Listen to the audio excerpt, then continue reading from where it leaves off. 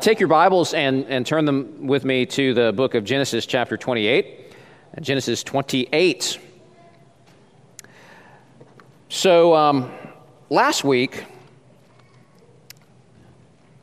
that was quite a doozy of a chapter there, 27 last week. We ended with a fractured, divided family, the family of Isaac, which had been so blessed in so many different ways and had received amazing promises and grace from God. They're a family that started out so well and yet descends into such a mess where we see massive family dysfunction. And everything from division to parental favoritism to lying, deceit, exploitation, a disregard for God and His Word.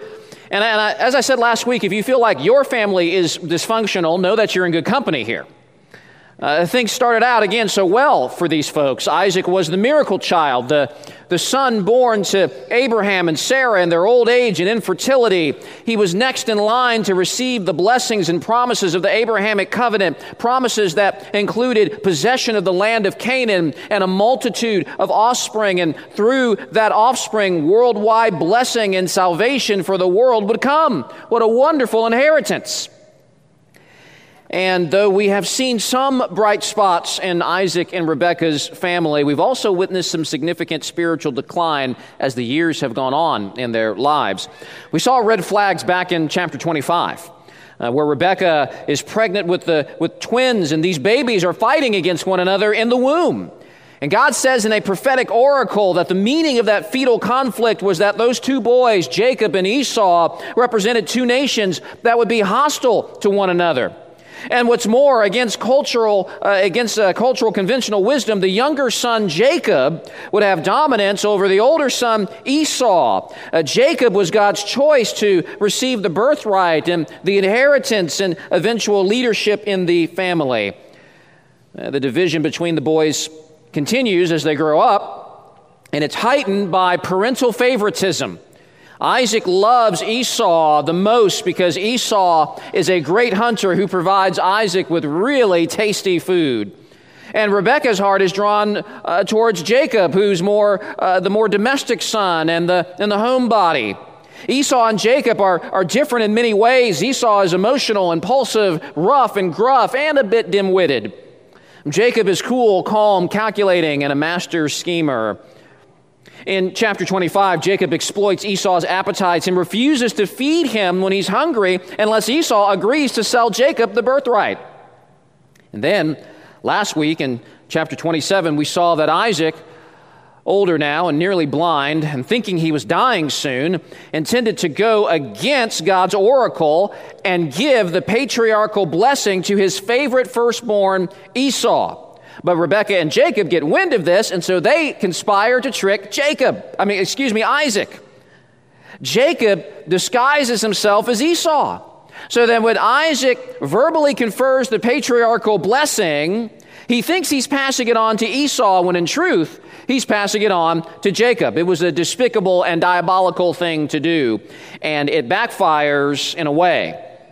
Yes, Jacob now has received the blessing from Isaac, and Isaac has declared that blessing irrevocable. But Esau has discovered that he has been outwitted by Jacob again. And Esau, being the emotional, impulsive man that he is seething with anger and hatred, and he is plotting to kill Jacob. You want to talk about dysfunction and a family that could really use some biblical counseling. This is bad. This is really bad. Rebekah gets wind of Esau's plot, and so now she's got to get clever again, and she's got to figure out how to rescue her favorite son, Jacob. And so she intends to send Jacob to Haran, over 400 miles away, to take refuge with her brother Laban in Haran. And her thinking is that, well, once Esau cools down, I'll send for you. It's a mess. And yet, as we saw last week, God is working. He's active. Their dysfunction and their mess doesn't hinder God one bit. Everything they do is actually serving to further His plans, because God will not be deterred in His mission to save the world. But God doesn't just care about the world, he cares about this family. And so in the next little bit of scripture that we're going to read, while we're still going to see that things are still messy, we're also going to see evidence of God's grace working in Isaac and Rebekah's and even in Jacob's life. Because our messiness and our dysfunction does not only not hinder God's larger global plans to bless the world, but they also don't hinder God's plans to work all things together for the good of every single person in his family, no matter how messy they may be. And so today we're going to pick up that unfolding drama where we left off last week. So please stand with me now out of honor and reverence for the reading of the words of our God. And actually we're going to start in near the end of chapter 27. Let's start in chapter 27, verse 41. And we'll read on down through chapter 28, verse 10. Genesis 27, starting at verse 41. God's word says, "Now Esau hated Jacob because of the blessing with which his father had blessed him. And Esau said to himself, 'The days of mourning for my father are approaching. Then I will kill my older brother Jacob.' But the words of Esau, her older son, were told to Rebekah. So she sent and called Jacob, her younger son, and said to him, 'Behold, your brother Esau comforts himself about you by planning to kill you. Now therefore, my son, obey my voice. Arise, flee to Laban, my brother in Haran, and stay with him a while until your brother's fury turns away, until your brother's anger turns away from you, and he forgets what you've done to him. Then I will send and bring you from there. Why should I be bereft of you both in one day?' Then Rebekah said to Isaac, 'I loathe my life because of the Hittite women. If Jacob marries one of the Hittite women like these, one of the women of the land, what good will my life be to me?' Then Isaac called Jacob and blessed him and directed him, 'You must not take a wife from the Canaanite women. Arise, go to Padan Aram, to the house of Bethuel, your mother's father, and take as your wife from there one of the daughters of Laban, your mother's brother. God Almighty bless you and make you fruitful and multiply you, that you may become a company of peoples. May he give the blessing of Abraham to you and to your offspring with you, that you may take possession of the land of your sojournings that God gave to Abraham.' Thus Isaac sent Jacob away, and he went to Padan Aram, to Laban, the son of Bethuel the Aramean, the brother of Rebekah, Jacob's and Esau's mother. Now Esau saw that Isaac had blessed Jacob and sent him away to Padan Aram to take a wife from there, and that as he blessed him, he directed him, 'You must not take a wife from the Canaanite women,' and that Jacob had obeyed his father and his mother and gone to Padan Aram. So when Esau saw that the Canaanite women did not please Isaac his father, Esau went to Ishmael and took as his wife, besides the wives he had, Mahalath, the daughter of Ishmael, Abraham's son, the sister of Nebaioth.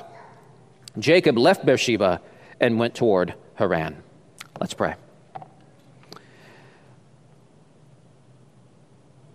Flowers wither, the grass fades, and the word of the Lord endures forever. Father, I pray that your Spirit would work in the preaching of this very flawed and imperfect man who's standing up before this congregation right now. And Father, I pray for the congregation that you would open ears and open eyes so that they might clearly see and hear and believe and embrace what the Spirit has to say to Harbin's church this morning through this word. In Jesus' name, amen. You may be seated.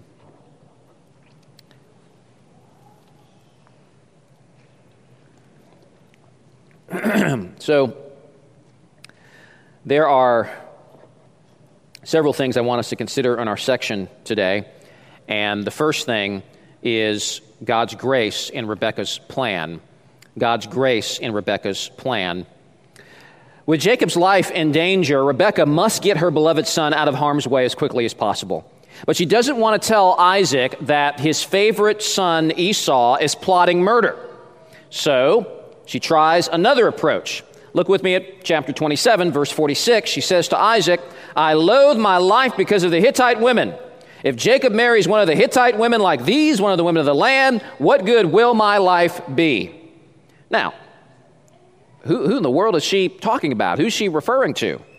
Well, flip back to the end of chapter 26 and look at verse 34. And there we're told that when Esau was 40 years old, he took Judith, the daughter of Beeri the Hittite, to be his wife, and Basemath, the daughter of Elon the Hittite, and they made life bitter for Isaac and Rebekah. Esau had married not one, but two local girls. Not only is Esau's polygamy outside of God's standard for marriage, that's bad enough, but worse, he marries Canaanite women. And this continues to speak to this ongoing theme that we have seen of Esau's spiritual dullness and his complete disregard for the things of God. The family of Abraham was not supposed to intermarry with the evil, idolatrous Canaanites. Scholar Bruce Waltke notes that the Aramean wives, like Rebekah and her people back in Mesopotamia, the Aramean wives embrace the faith of their husbands, unlike the Canaanite wives who seduce their husbands to join their lifestyles and worship their gods. The Canaanites had an extremely corrupting influence. What's more, God had already revealed to Abraham that one day he's going to wipe out the Canaanites in divine justice in response to their extreme sin. And therefore, God's people ought not to have any attachment to them and their ways. But folks, Esau couldn't care less about any of these kinds of things because he doesn't care about the Lord. And he doesn't care about protecting and preserving the people of God from Canaanite influence. And so, being the perverse and immoral man that he actually is a perfect match for these Canaanite girls. Take note, men. The kind of girl that you fall for says a lot about you. And that works vice versa with the ladies as well. And likely here, in typical impulsive Esau fashion, he just saw some ladies he liked, and he just went for it without any spiritual reflection or consideration, because Esau never spiritually reflects on anything. And this should be no surprise coming from the man whom we are told that in Genesis 25 despised his spiritual birthright, and he traded it in for a bowl of red stew. But Esau's marriage to these women doesn't just say something of Esau, it also says something of Isaac. So a year and a half ago, we were in Genesis 24, and I'm sure that you remember that sermon. Life-changing, I'm sure. You can quote every part of it. And Genesis 24, that chapter, that's all about Abraham's efforts to obtain a wife for Isaac. And Abraham gets the help of his servant, and he says to his servant, "You will not take a wife for my son from the daughters of the Canaanites among whom I dwell." Abraham was absolutely adamant about this. And he sends his servant far away from Canaanite influence, back to his relatives to find a non-Canaanite wife for Isaac, which turns out to be, of course, who? Come on, guys. Rebekah! Yeah, that was an easy one. I know you're tired of just being shy. It's against the backdrop of Abraham's faithful efforts in finding a bride for his son that we see Isaac's failure to show the same concern for his son Esau, probably because Esau is his favorite, and he's going to let Esau do whatever Esau wants to do. Isaac, as we talked about last time, cares more about Esau in many ways than he cares about the things of God. And so Esau marries not one, but two Canaanites, so we've got double trouble now. And the text says, they made life bitter for Isaac and Rebekah. Maybe you know something of difficult in-law relationships. This was a tough one. You know, we've seen some division between Isaac and Rebekah these past few weeks, but here's one thing they are absolutely united on. And that's how they feel about those Canaanite girls. Having these wicked, immoral Canaanite women around was absolute torture for them. Now, Isaac and Rebekah, as we know, are far from perfect. We've seen a lot of that, but they were believers. And so you can imagine Thanksgiving dinner was just not a fun time around Isaac's house. And so while Rebekah's main goal is to get Jacob away from home to save Jacob's life, I do not doubt for a second that Rebekah sees an important secondary benefit in all of this, that Jacob, my boy, my favorite, will get a good wife from a good family, namely mine. We'll make sure he doesn't repeat Esau's mistake and spare me and Isaac of further misery. But the whole fact that she has to go that route instead of just telling Isaac the whole story, that seems really odd to me. And it seems to be a further continuation of this family dysfunction that's been going on. You would think that if you and your spouse had a child that was plotting to kill your other child, you would think that you and your spouse would have an open and honest conversation about that. That's not going on here. And there seems to be something a little underhanded in what Rebekah is doing. But a charitable reading of this may be that Rebekah is so concerned about Isaac's favoritism of Esau that if she tells him something that reflects negatively on Esau, maybe Isaac just is not going to take that seriously. And so if Rebekah is really afraid for Jacob's life, it's understandable why she might take the path of least resistance and focus the conversation on the one thing that she knows her and her husband would be agreed upon. John Calvin, in his Genesis commentary, has consistently given a more favorable view of Rebekah's actions in this chapter. And Calvin writes that Rebekah, in giving another cause than the true one to her husband, may be excused from the charge of falsehood. No doubt she truly affirms that she was tormented on account of her Hittite daughters-in-law, but she prudently conceals the more inward evil, lest she should inflict a mortal wound on her husband, and also lest she should the more influence the rage of Esau. For the wicked often, Calvin says, when their crime is detected, are the more carried away with desperation. Well, maybe. But regardless, it seems to me that Rebekah's actions and the way she's going about this further evidence the fractures in this home. But whatever you may think of Rebekah's machinations, one thing is clear, that God is working. God's working behind the scenes. Again, Calvin notes that the bitter experience that Isaac and Rebekah had with Esau's wives lead them to agree to send Jacob away. Calvin writes that the wonderful providence of God is conspicuous, that Jacob neither blended nor entangled himself with the future enemies of God's people, with the Canaanites. Indeed, the anger of Esau, the overhearing of the plot by Rebekah, all of these things the Lord is using to get Jacob exactly where he wants Jacob for his good, as we'll see in the weeks to come, and to bring about the fulfillment of his glorious promises. And in this way, God shows much grace and much kindness to messy, dysfunctional people in a messy, dysfunctional family. God's an expert at using broken vessels to accomplish his will. What's more, God uses Rebekah's approach to help Isaac to finally do something right. Which leads to my second observation, which is God's grace in Isaac's revival. God's grace in Isaac's revival.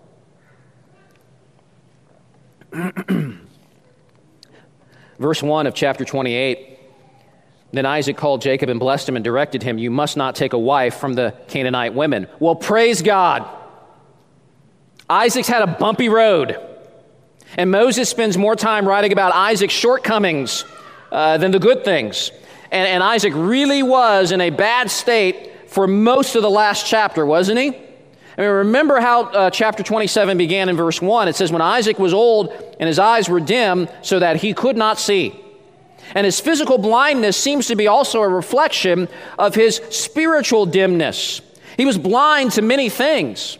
He was blind to his own lustful appetites. He was blind to his favoritism of Esau, his willful rebellion against the oracle of God that Jacob should receive the blessing. Y'all, Isaac practically worshiped Esau and the things that Esau could provide for him. And so Isaac's spiritual vision was dimmed. His spiritual vision was confused. He couldn't see clearly. By the way, whenever you have desires in your heart that rival your desires for God, the bigger those desires are, the harder it is to see clearly. This is why in our sin, we often make choices that to an objective person watching us seem really dumb. Really dumb. It's why a man who has a great wife and wonderful kids and is well respected in the church and has been blessed by God in so many ways can trade it all away in an adulterous fling. And that's just one of a million examples, because we do all kinds of dumb things because we're blinded by selfish desires that have become bigger than God. That was Isaac's problem. But Isaac now here is seen to be doing something that is right. And that's great news to kick off chapter 28. We need some good news because the past couple of chapters have been pretty rough. In fact, Isaac in these next few verses will be seen to be a very different Isaac than what we saw last chapter. He says, don't take a Canaanite woman. He says, find a wife in Haran from our family back in Mesopotamia. And so now Isaac is finally following in his father Abraham's footsteps and beginning to become the real patriarchal spiritual leader that he should be. And I think this is evidence of a spiritual revival, a spiritual reawakening in the heart of Isaac. And this reawakening began, I think, with that pivotal moment in the last chapter. We talked about this last week, where he realized that he had been duped and that God overturned his rebellious attempt to give Esau the blessing and saw to it that Jacob received the blessing instead. And I think that event shook Isaac to the very core of his being. Indeed, chapter 27, verse 33 says that Isaac trembled very violently. And I used to read that and think, well, that means Isaac's mad. Well, I don't think that is much anymore, because Isaac actually doesn't really respond with a lot of anger. Esau does. Esau wants to kill Jacob. We don't see that attitude from Isaac. Instead, what we see is humble acquiescence to God's will. Now, I'm not saying in that moment that Isaac is, doing backflips and jumping for joy, but he's acquiescing. He's submitting himself now. And when he realizes the blessing he so desperately wants to bless Esau with has gone to his brother, he says at the end of verse 33, yes, and he shall be blessed. But Esau, though, he keeps trying to fight this. He doesn't surrender. He doesn't say, you know what, Dad? You're right. He shall be blessed, and he should be blessed, because that's what God said in the first place, that the older should serve the younger. And you know what, Dad? I'm done trying to fight God. I will submit to God's plan because he knows better than I do. It's not what Esau does. Esau is begging and crying and pleading and cajoling, but Isaac is done fighting. He has stubbornly fought God's will for decades on this. And the kindest, most loving thing that God does for Isaac is to finally crush Isaac's dreams. That sounds harsh.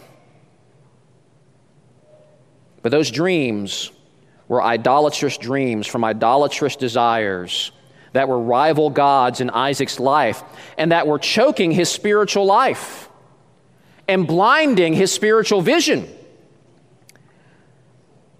It's been a while since I've done a Lord of the Rings reference, so nerd alert, here comes one. But Isaac reminds me of King Theoden in the Two Towers. Theoden was a great king. He was a good and powerful lord.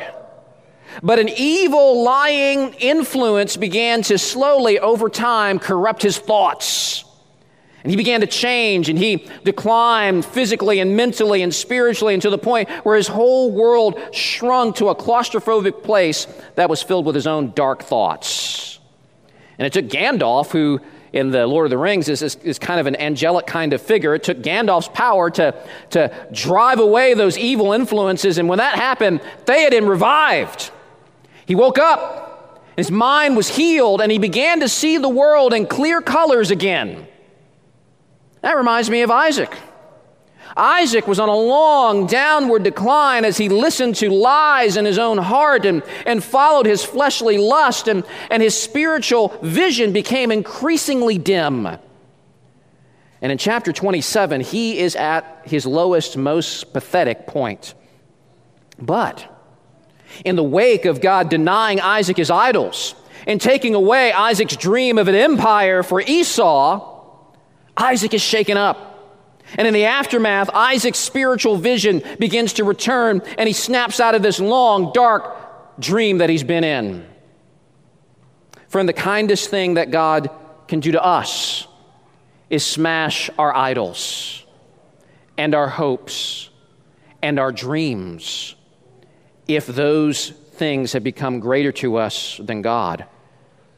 Things that are choking our spirits and blinding our minds.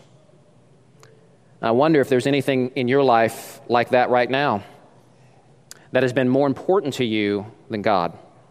And it's choked away your desire for God. And it's choked away your submission to God. My prayer for you this morning is that today would be the beginning of a wake-up call to you, and God would kindly smash those idols so that you may see Him more clearly and cherish Him more dearly and embrace the better things that He has for you in Him.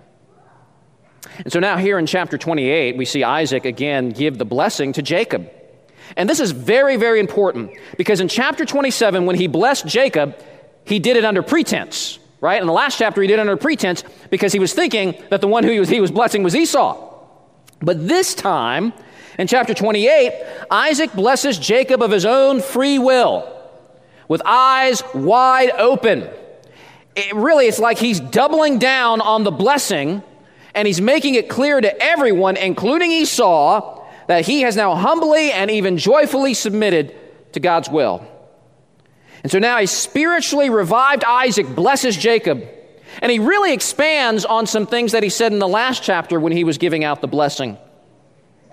Here he says to Jacob in verse 3, God Almighty bless you and make you fruitful and multiply you. That should sound familiar to you. That's an echo of the creation mandate. And then Isaac says to Jacob, may he multiply you that you may become a company of peoples. Now that's huge. We know from past chapters that the promises to Abraham includes lots of offspring. But there's something more here. He says, may you become a company of peoples. Now that is certainly an echo of the Abrahamic promise to be a father of many peoples, many nations. That term nations refers to the various ethnic people groups of the world, the different language groups. But this phrase here that he uses, company of peoples, is interesting. Particularly the word company. It's the Hebrew word kahal. And it carries the idea of an assembly, a congregation. And so Isaac is foreseeing that through Jacob will come a multi-ethnic, multi-racial people that are united as one assembly, one company, one congregation. John Calvin writes that Isaac desires that Jacob grow into a multitude of nations, that he should produce many people who might combine into one body under the same head. As if he had said, let there arise from you, Jacob, many tribes who shall constitute one people. Brothers and sisters, does that sound familiar to you? Any of this ringing a bell as far as what in the world he might be talking about here? What singular entity is there that, though of many tribes, actually becomes one people? Anybody want to say it? Anybody? Who has courage to say it? Okay. That's not quite the word I'm looking for. What entity? What collection of people? The church, yes, whom Jesus is the head of and united with. So we can combine those two answers. That's great. The church. By the way, that Hebrew word kahal, very often in the Septuagint, the Greek translation of the Old Testament, is translated as ecclesia, the Greek word for church, the called out ones. This is remarkable. When we read these patriarchal narratives, we often read them in anticipation of the coming of the nation of Israel. Jacob's name later gets changed to Israel. From him come the 12 tribes. But Isaac, who in chapter 27 expressed such dullness of spiritual vision, such spectacular short-sightedness, suddenly now has a vision that is incredible. seeing way past the horizon of Old Testament Israel and seeing ahead to even greater things to come, as he recognizes that through Jacob shall come a company of peoples consisting of every tribe and tongue and language, a group spectacularly diverse and yet one. In chapter 27, Isaac couldn't see past his own selfish desires. He couldn't see past the satisfaction of his own palate and taste buds. But in chapter 28, he's been revived and he's been awakened, and he prophesies and anticipates the church even more clearly than Father Abraham ever did. Indeed, he sees in shadowy form something that becomes very clear in the New Testament when the Apostle Paul, speaking of the great divide between Jews and Gentiles, writes that for he, Christ, he himself, is our peace, who has made us both one and has broken down in his flesh the dividing wall of hostility, that he might create in himself one new man in the place of the two, so making peace, and might reconcile us both to God in one body through the cross, thereby killing the hostility. And then, is there any doubt about the nature of the blessing that God is giving Jacob? He declares it as plain as day in verse 4. May he give the blessing of Abraham to you and to your offspring with you, that you may take possession of the land of your sojournings that God gave to Abraham. How different Isaac is compared to the Isaac that we see in the last chapter. He's free from the bondage of his own lust and appetites. He's free from his idolatrous devotion to Esau. He stands as a man whose vision is clear as ever. He stands as a man of renewed faith. Indeed, in spite of all Isaac's foibles and falls, it is so encouraging to see him here, and it's so encouraging that he actually shows up again in the New Testament in Hebrews chapter 11. In the great hall of faith chapter, he shows up there alongside his father Abraham, and we are told in Hebrews 11:20 that by faith Isaac invoked future blessings on Jacob. Genesis 28 is the last time Isaac is featured in the narrative. The next time we're going to see him is in chapter 35, where he dies. And therefore, it is so heartening to me, especially in light of kind of all the bad stuff we've been looking at lately about Isaac, it is so heartening to me that Isaac's final notes in this story are good ones. He started well, had a really bad slump, but then, in the end, he stands tall once again as he stands in faith. And Isaac's revival should be a practical encouragement to you and me. Isaac was far from perfect. He had a lot of mistakes in his life. And surely he did many things that he regretted. But here in chapter 28, with Isaac as an older man now, with more years behind him than in front of him, some of y'all know what that's like. I've reached that point as well. More of my life behind me than in front. Isaac here as an older man is an example of how it is never too late to do the right thing. It's an example of how God's grace can still powerfully work in your life. That no matter what your past is, and some of you have really messed up pasts, and your pastor stands first in line of those messed up ones, believe me. But no matter what your past has been, and the falls that you have had, no Christian brother, no Christian sister, that this moment is a moment where you can really repent, and you can really experience His cleansing. And you can really honor the Lord and glorify Him and allow yourself to no longer be defined by the regrets of the past. But you can instead embrace and trust God for the future and begin to walk in step with Him, no matter where you're at, no matter what you've done, no matter how late in your life you may be. It's not too late. And oh, if only Esau could have gotten that point. But he doesn't. Which leads to my next observation, which is God's grace denied to proud Esau. God's grace denied to proud Esau. Verse 6, Esau saw that Isaac had blessed Jacob, sent him away to Padan Aram to take a wife from there, that he blessed him, as he directed him, you must not take a wife from the Canaanite women. Jacob had obeyed his father and his mother and gone to Padan Aram.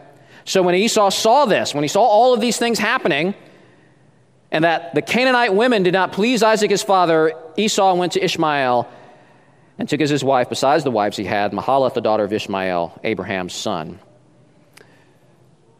Esau continues to prove himself here to be really spiritually dense. He just doesn't get it.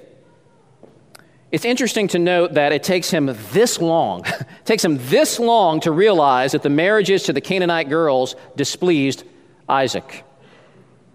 And I think, again, this speaks of something of Esau's self-centeredness, only caring about getting what he wants right now. But he finally clues in that marrying these ladies, marrying Judith and Basemouth, was a bad idea. And he actually seems to experience at least some measure of conviction over this choice. And so he determines to do something about it. But as typical of the godless person, he just compounds his sin by adding on to it. Text says in verse 8 that when Esau saw that the Canaanite women did not please Isaac his father. Probably Esau is thinking he's already lost the blessing and he wants to get back into dad's good graces. All right, dad doesn't like Canaanite women, okay. He wants us to marry within the family, okay. So I'll go to Ishmael's side of the family and I'll marry a non-Canaanite. That will make him happy. But this is really problematic on two counts. Number one, he's still married to the Canaanite girls. And number two, he marries into the family of Ishmael, Isaac's half-brother. Why would that be a problem, do you think? Because Ishmael and his people have been rejected by God already. The Ishmaelites are outside of God's covenant people. Esau hasn't improved his prospects at all. To go from Canaanite to Ishmaelite is a lateral move. It doesn't improve his standing in the family. Most importantly, it doesn't improve his standing with God. Now, he is 3 times a polygamist, married to 3 women outside of God's people, so he's more guilty of sin than ever before. Ian Duguid notes that this is a vivid picture of the way of the heart without God. Even when such a person tries to do the things that are moral and upright, they just increase their sin because they don't understand the nature of God or their own depravity. Esau is really a living example of the godless that we see in Romans chapter 1, verse 21, where as a result of their constant stubborn resistance of God, they become futile in their thinking, and their foolish hearts are darkened, and claiming to be wise, they become fools. And so even the good things, I put good in quotation marks here, even the good things the unbeliever does turns out to be futile and turns out to be sin and are ultimately of no value because they aren't done in faith and they're not done for God and His glory. And this is Esau. This is Esau, proud and stubborn his whole life, living by his gut, wise in his own eyes, trusting his own instincts over God's will and God's way and God's plan. Not only does he not trust God, but he's fighting God at every turn, proving the Scripture true that God opposes the proud, but gives grace to the humble. And Esau lacked the spiritual insight to see that the better path for him would actually be something much simpler, much less complicated, which would have been just to simply humble himself, repent of his past sins, fully embrace the promises of God that were bound up in the blessing given to Jacob, and to be a godly witness to his 2 pagan wives, hoping with all God's people in the worldwide blessing that would come through Jacob's offspring. That would have been the wise path for Esau. But Esau is ever reckless, ever impulsive, just following his gut in the moment. And that's the problem. He favors his own intuition over God's word. He favors immediate gratification over the better things that God has in store for his people. He cares more about pleasing his father Isaac than about pleasing the Lord. From the despising of his birthright until now, Esau continues to disregard everything that is important to God, and he simply adds more sin on top of all the others. If you're here this morning or watching by video and you're not yet a Christian, the solution for you is not to try to work harder to earn the grace of God or men, but instead to receive the free gift of God's grace through trusting in God's Son, Jesus Christ, the offspring of Jacob. Jesus, in his death on the cross, took the punishment for sinners so that any sinner who might trust in him would be free from God's punishment and could enjoy God's favor and God's blessing. Don't be like Esau. trying to figure out how to be righteous enough to mitigate the sins of the past and justify yourself. Instead, the Apostle Paul says that faith is counted as righteousness to us who believe in him who raised from the dead Jesus our Lord, who was delivered up for our trespasses and raised for our justification. So we have seen here God's grace in Rebekah's plan. We've seen God's grace in Isaac's revival. We've seen grace denied to proud Esau. Final thing I want us to consider as we close out this section is God's grace in Jacob's discipline. God's grace in Jacob's discipline. Verse 10, Jacob left Beersheba and went toward Haran. So Jacob now is sent away from home to Haran. And you got to understand, this is not a little day camping trip here. This is a journey of over 400 miles. Maybe next week I'll put up a map and you can see the journey. It's going to take him many, many weeks to get there. And what's striking about this is that what is happening with Jacob is actually the opposite of what happened with Abraham. Abraham came from Haran and went into Canaan. Of course, again, Canaan was the special land of promise that Abraham's offspring would inherit. And so it's striking now that Jacob is being sent away from the land of promise. He's going the opposite way of Abraham. Jacob is a man in exile. But not only is Jacob having to leave the land, he's leaving it as a fugitive, running from a brother who wants to kill him. What's more, Jacob is traveling alone. Unlike Abraham's servant who went to Haran to find a bride for Isaac, who would have traveled with an entourage and the safety and protection that comes with it, Jacob is on his own, traveling through harsh and dangerous, rugged environments full of wild beasts and dangerous people. Remember, Jacob was the homebody. He was the domestic type. He was mama's favorite. And this kind of journey would have been more suitable for tougher and more rugged Esau. Esau felt at home camping under the stars and hunting for food. Esau would have loved a trip like this. But Jacob now is running from the comforts and securities of his father's house and his mother's love. Not only is he moving further away from the land that's supposed to be his, but he's on this journey with absolutely nothing to his name. He's got nothing but a walking staff and rocks for pillows, as we'll see next week. Friends, think about it. This is the man who has fought and wrestled and schemed his whole life trying to get what he thought he should have, and at this point, he's got absolutely nothing to show for it. Nothing. And it's Jacob's sin that's gotten him in this predicament. He's brought this entire situation upon himself. This is really hard. And folks, it is about to get harder. Earlier I said that God in his providence is graciously orchestrating the things that are happening in Isaac and Rebekah's troubled family for the purpose of getting Jacob exactly where he wants him. Well, where Jacob is going is Haran. That's where God wants him. And as far as Jacob knows, he's going to Haran for safety and to find a wife. But God has some additional plans for Jacob. God's got some plans of his own in store.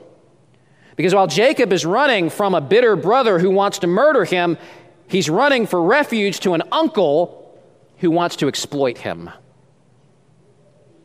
In the weeks ahead, we will see Jacob, the master schemer and trickster, meeting his match. And his involvement with Laban will mean 20 years of harsh labor and exploitation and deceit. If you think Jacob is good at tricking, you ain't seen nothing yet. Verse 6 says that Isaac sent Jacob away, but you know what? We know better, don't we? We know it's really God who sent him away. God is doing this to Jacob. And why? Not because God is mean and harsh, but because God loves Jacob so much. You see, while Esau had proven himself unfit for the covenant, man, oh man, so has Jacob. And Jacob needs a serious transformation if he's going to be the next great faithful patriarch of Israel. and be what God wants him to be. And if he's to really enjoy the blessing that God has for his people, this painful experience has to come. What God has ordained for Jacob in the years to come is not God's cruel attack. Instead, it is God's kind and precious discipline. Jacob has some really important lessons that he has to learn. And those lessons are only going to be learned through the fire. The psalmist understood something of this when he said in Psalm 119:67, "Before I was afflicted, I went astray, but now I keep your word." The psalmist sees affliction as something that is beneficial to him. Before the times of affliction came, he went off on his own way, doing his own thing, stubbornly disobedient to God and self-destructing his life. But the times of affliction changed his course and resulted in obedience to God's word and all the blessings and joy that come with that obedience. A few verses later, the psalmist writes, "I know, O Lord, that in faithfulness you have afflicted me." Whoa, think about that. "I know, O Lord, that in faithfulness you have afflicted me." That seems backwards. That's an incredible verse. Sometimes our impulse during the times of trial is to think that God has abandoned us and left us alone. But here we see that whenever God afflicts his people, it is actually a sign of his faithfulness. His faithfulness to make us more and more like him in holiness and purity and love, so that we may experience something more of the God who can bring us a joy and a satisfaction that nothing else on earth can bring. Now, this doesn't mean that all affliction is a direct result of personal sin. God's discipline isn't always a response to our personal sin. Sometimes God's discipline is meant to keep us from future sin through making us increasingly humble and holy through the difficulty as God refines and shapes our hearts. However, I think it's pretty safe to say that with Jacob, much of what Jacob is about to experience is a direct result and consequence of his sins. This especially becomes evident in the ways that he will suffer in the hands of Laban. Folks, it is no coincidence that suddenly Jacob will be the one who is deceived and tricked and taken advantage of and exploited. All of the things that he has done to others now is coming back around to him. And he will reap the things that he has sown. But this time of trial and exile that Jacob is about to enter into, as difficult as it will also be God's precious grace to Jacob. Because this 20-year season of affliction is going to shape the rough edges from off of his heart so that he might become a completely different person than he is right now. The author of Hebrews, quoting Proverbs, says, "My son, do not regard lightly the discipline of the Lord, nor be weary when reproved by him. For the Lord disciplines the one he loves and chastises every son whom he receives. It is for discipline that you have to endure. God is treating you as sons. He disciplines us for our good, that we may share his holiness. For the moment, all discipline seems painful rather than pleasant, but later it yields the peaceful fruit of righteousness to those who have been trained by it." This will be one of the main differences between Jacob and Esau. Esau, in some ways, appears to have a much easier life than Jacob. The next time we see Esau, he'll be very wealthy and powerful. We don't see anything of Esau being treated with a heavy hand by God. And that's because Esau isn't God's son. It's only sons that are disciplined. And God's lack of discipline to Esau is actually a horrifying sign that he is outside of the people of God. But with Jacob, God has his eye fixed on Jacob. God loves Jacob, and God loves Jacob way too much to leave Jacob as he is. And God knows exactly what it'll take to change Jacob.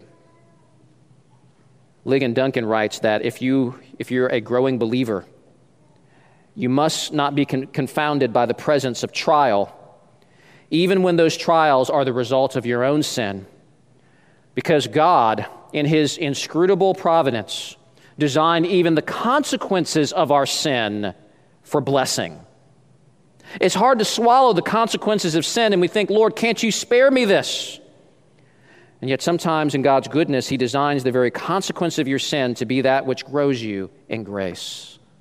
Wow, how good God is. That even as we are smarting and hurting from the consequences of sin, even in that, God is being faithful and working for our benefit. That's how he's going to work in Jacob's life. This is often how he works in your life.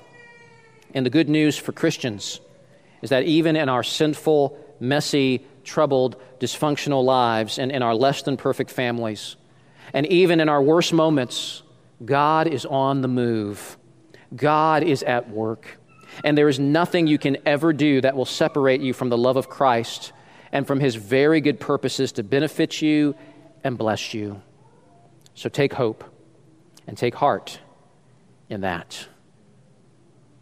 We'll see what God does with Jacob starting next week. Let's pray.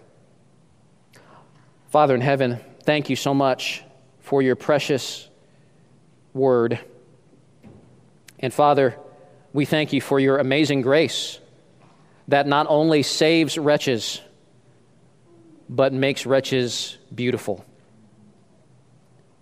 and holy, more and more like your Son. Father in heaven, I pray for those this morning who they've come and maybe they've come on the wake of a season of disobedience and a season of stubbornness, Father, and they're now beginning to realize the folly of their ways. And Father, I pray that you would help them to understand the lesson that we learned in seeing Isaac's revival, that it is never too late to humble ourselves, be broken before God, and repent. It's never too late for your people to receive a spectacular work of grace in their lives. Father, I pray for anyone in this room who is an unbeliever, who has spent a lifetime stiff-arming God, maybe spent a lifetime trying to mitigate the sins of the past through their own good works. Father, I pray that if there's any such person in this room, that person would humble himself or herself now and bend the knee to you and receive the grace and provision that is found through Jesus Christ. And Father, I pray for those who are going through a time of affliction and trial. I pray for those who feel the heavy hand of God's discipline. Father, I pray that you would help us to see elements of your grace and your mercy even through the affliction. Before we were afflicted, we went astray, but now we keep your word. Father, help us to be patient through affliction, and help us to take heart that as you discipline us, it is a sign that we are sons and daughters, and you love us too much to leave us as we are. That takes great faith to believe, so help us to believe it now. In Jesus' name, amen.